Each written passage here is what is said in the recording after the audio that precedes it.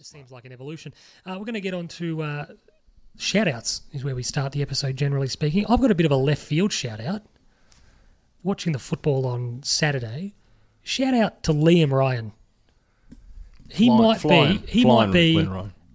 be the most exciting player in the competition. I like him. Well, he was very exciting before he even started. His highlights package coming into football. How did he slip? Well, he was skinny. No, but even when you watch that stuff of him playing in the waffle, Yeah. he looked great. But did he get picked up as a 19-year-old or a 21-year-old? I think it was later. It wasn't in like his 18-year-old year. Yeah. But on Saturday, I think it was, wet day, MCG, it looked like the ball was dry. Yep. He was taking the piss.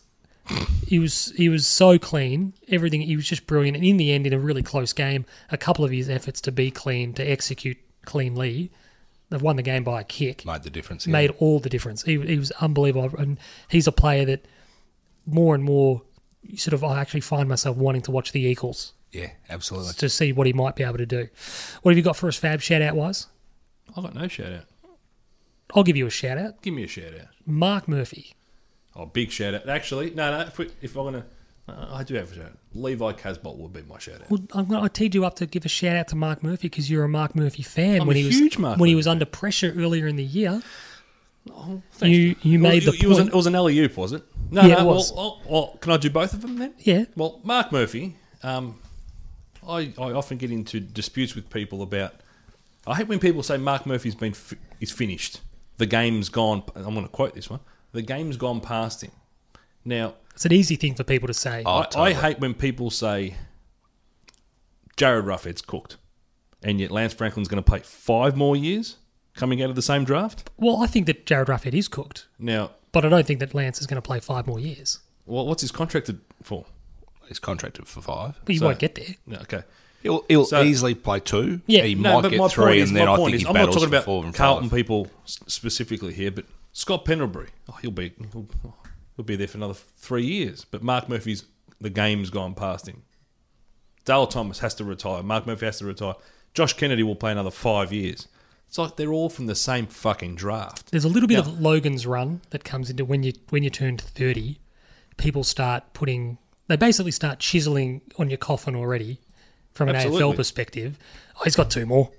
No, he's got 1 more. It often comes back to what your strength is, though, doesn't it? Totally. So if you're a guy who relies on athleticism, speed, agility, and those sorts of things, and you drop a yard, you come back to the field. Whereas a guy like Scott Pendlebury, who has time whenever he does, whatever he does, you're sort of going, well, he will always have that. Well, he might not.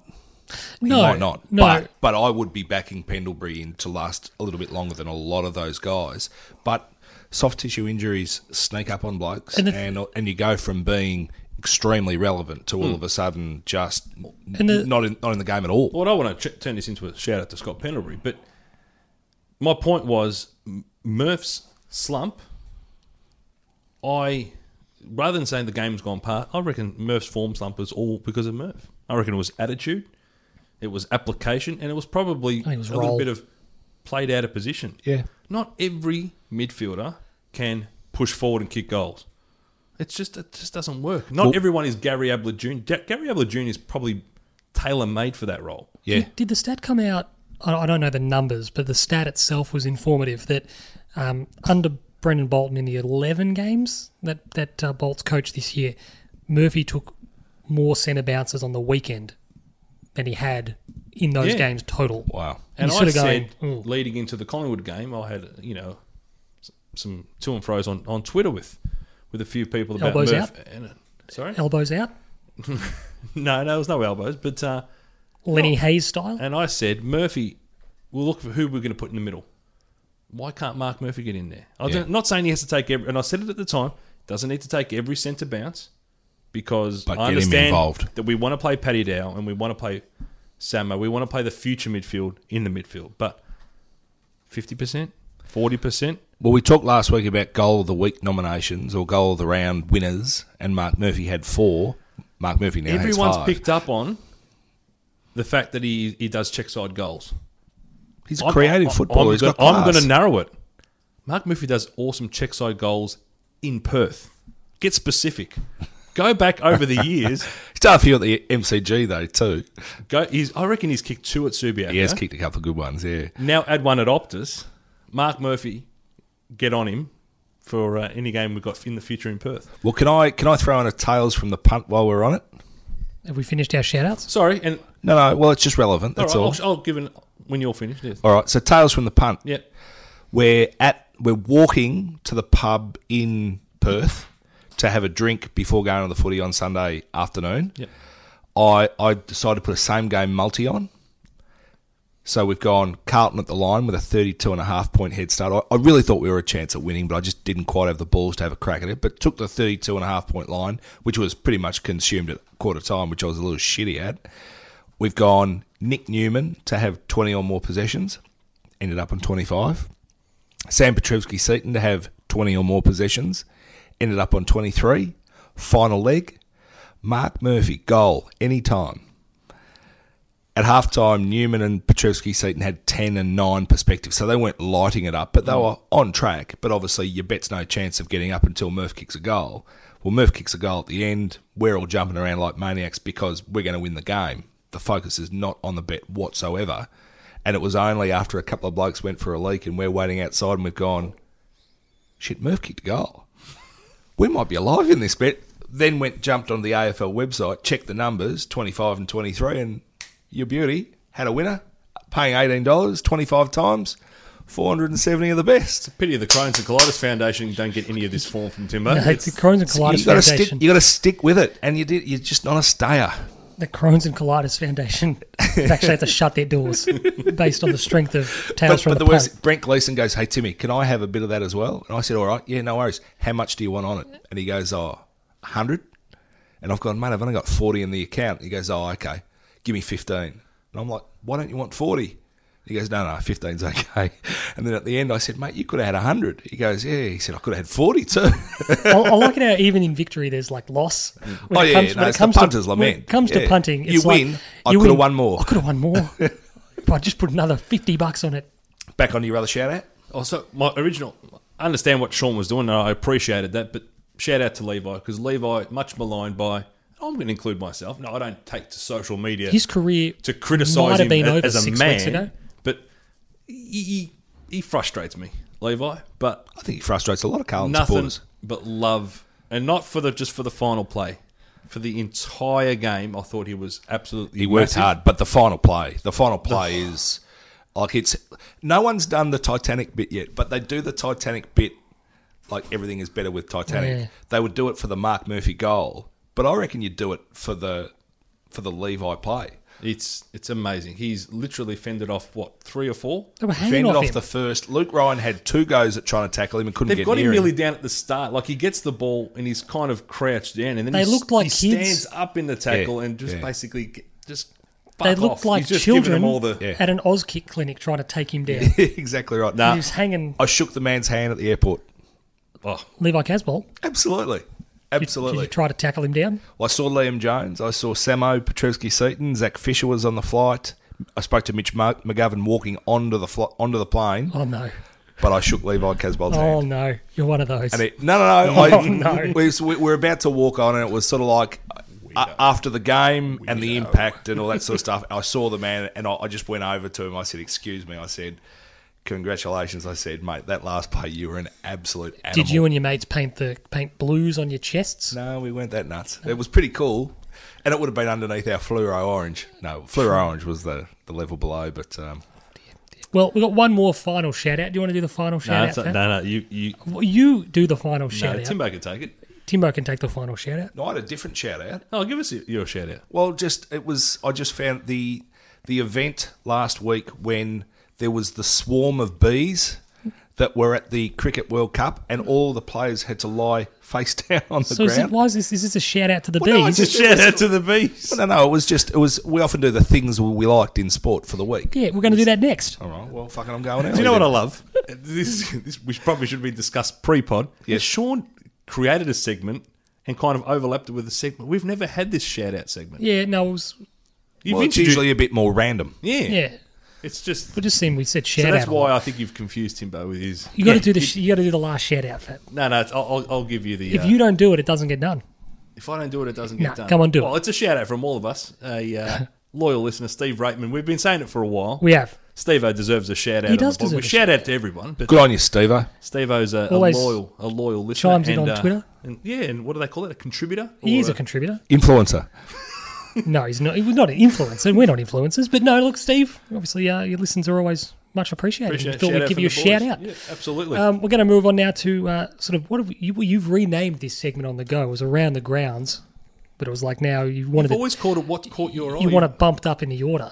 So we're bumping it up. So you've already gone on your World Cup story with the bees. Well, with just the best bit being if you just flicked the channel over and you started watching the World Cup cricket and there is, 17 people lying face down on the ground, or 15 I guess it is, if you've got 2 umpires, 2 batsmen and 11 players, just laying prone on the ground. Did someone come out with a smoke machine and I actually don't know. They just have to wait for them to leave. Because as you say, is a queen bee just gone for a bit of a hum along down the road or whatever? I don't know how this Liz. shit works. No, So. she's like, when Liz wants to go for a ride around London and they have to shut down the town. Liz? Oh, Elizabeth, yeah. Who the fuck's Liz? I think Early. a couple of times a year she does it. She gets in and goes for a drive and they have to shut down the city. And does she drive? She doesn't drive. I don't know if she drives, but she's just in the car and they drive around a bit. Awesome. That's reminds in me B of- form. Sorry. This all reminds me of... I'll have to say this. The story. Pete's on the phone with a client. And so Mr. Chen? no, it wasn't. No. But I can only obviously... don't do that. I can only hear one side of the conversation, which I think makes it funnier. And Pete's talking about hay fever and bees. And Pete says to... he goes, I've heard that if you eat honey from bees that pollinate in the area in which you're... Correct. You it helps with your hay fever and your allergies. Yeah. He then goes quiet, so then obviously the other person's talking. Then he goes, but if you get a strong breeze from the northeast, you're fucked.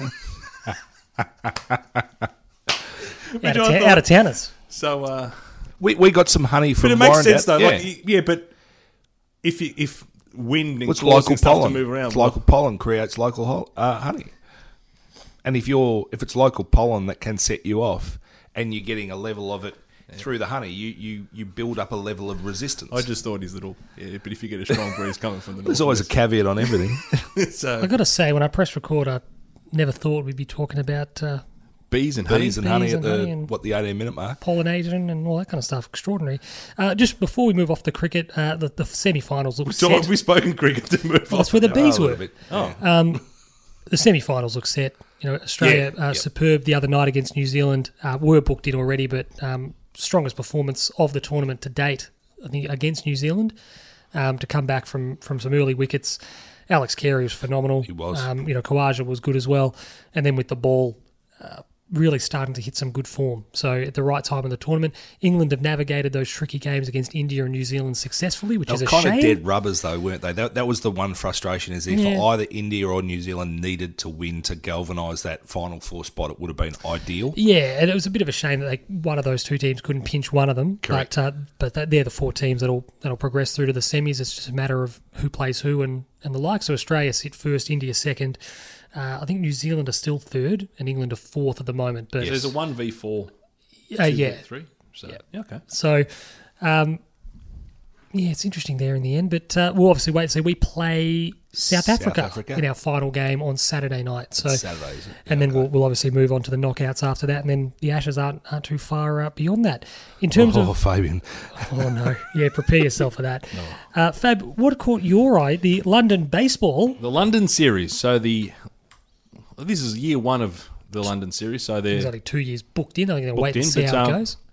Well, they 59,000 people they got at the first game, and the game 1, Yankees versus Red Sox. So they brought the rivalry over. So if you're going to kick it off in style. They've gone and absolute. What was it? 17-13 in game 1. 17-13 in the end. And Jesus. 12-8. 6-all after the first inning. Now both starting pitchers don't make it out of the first inning. There actually weren't, when you look at that score, it wasn't as though there was a crazy amount of home runs in a 30-run game. I think it was like 5 or 6. So it wasn't nuts. So it was just accumulation. It was just of runs, accumulation of runs of hits, rather. and sort of in a weird sort of way, baseball purists who like defence and solid pitching and whatnot were probably sitting there going, was much of that. Sitting there going, this is boring. Yeah. But for the event, it was an exhibition of sorts. Yes, it counts towards the season tally, but it was perfect in the end to go 17-13 and then 12-8. Well, it was 17-6 at the bottom of the 6, and then the Sox have, started to pick up from there, but obviously couldn't go. But 17-13, and then all the journalists were coming out and saying, "Dear British, public, this is not what baseball usually is. Don't get excited." Game 2 rolls around a few days later, 12-8 to the Yanks. So it's an interesting. I mean, I don't know the dimensions, but from what I understand, Yankee Stadium itself has a particularly short one of the lines. I don't know if it's to right or to left. Is relatively so. Occasionally at Yankee Stadium, you get blowout type scorelines. I think one of the first times they played there, the Indians smashed them. It was like 18-4 or some crazy score. They obviously weren't throwing any curveballs. Pedro Serrano got a hold of them. No crafty veteran Eddie Harris for the Yankees that night. So that was that's what caught me. You know what helps? The field itself, the setup at West Ham, London Stadium, the old Olympic Stadium. Having been there, I've seen West Ham play there. Like, it's a pretty charmless venue. It's just a bit of a nothing kit style. Looks like it comes from IKEA. You just whack it together. There's not a lot to it, but it looked amazing. For the baseball, looked like it was a perfect setup. Yep. Maybe a little bit short to the fence, but it just looked like a good venue. On the baseball, I can't remember the two teams, but there was someone's won a couple of days ago. A pitcher has basically they're up by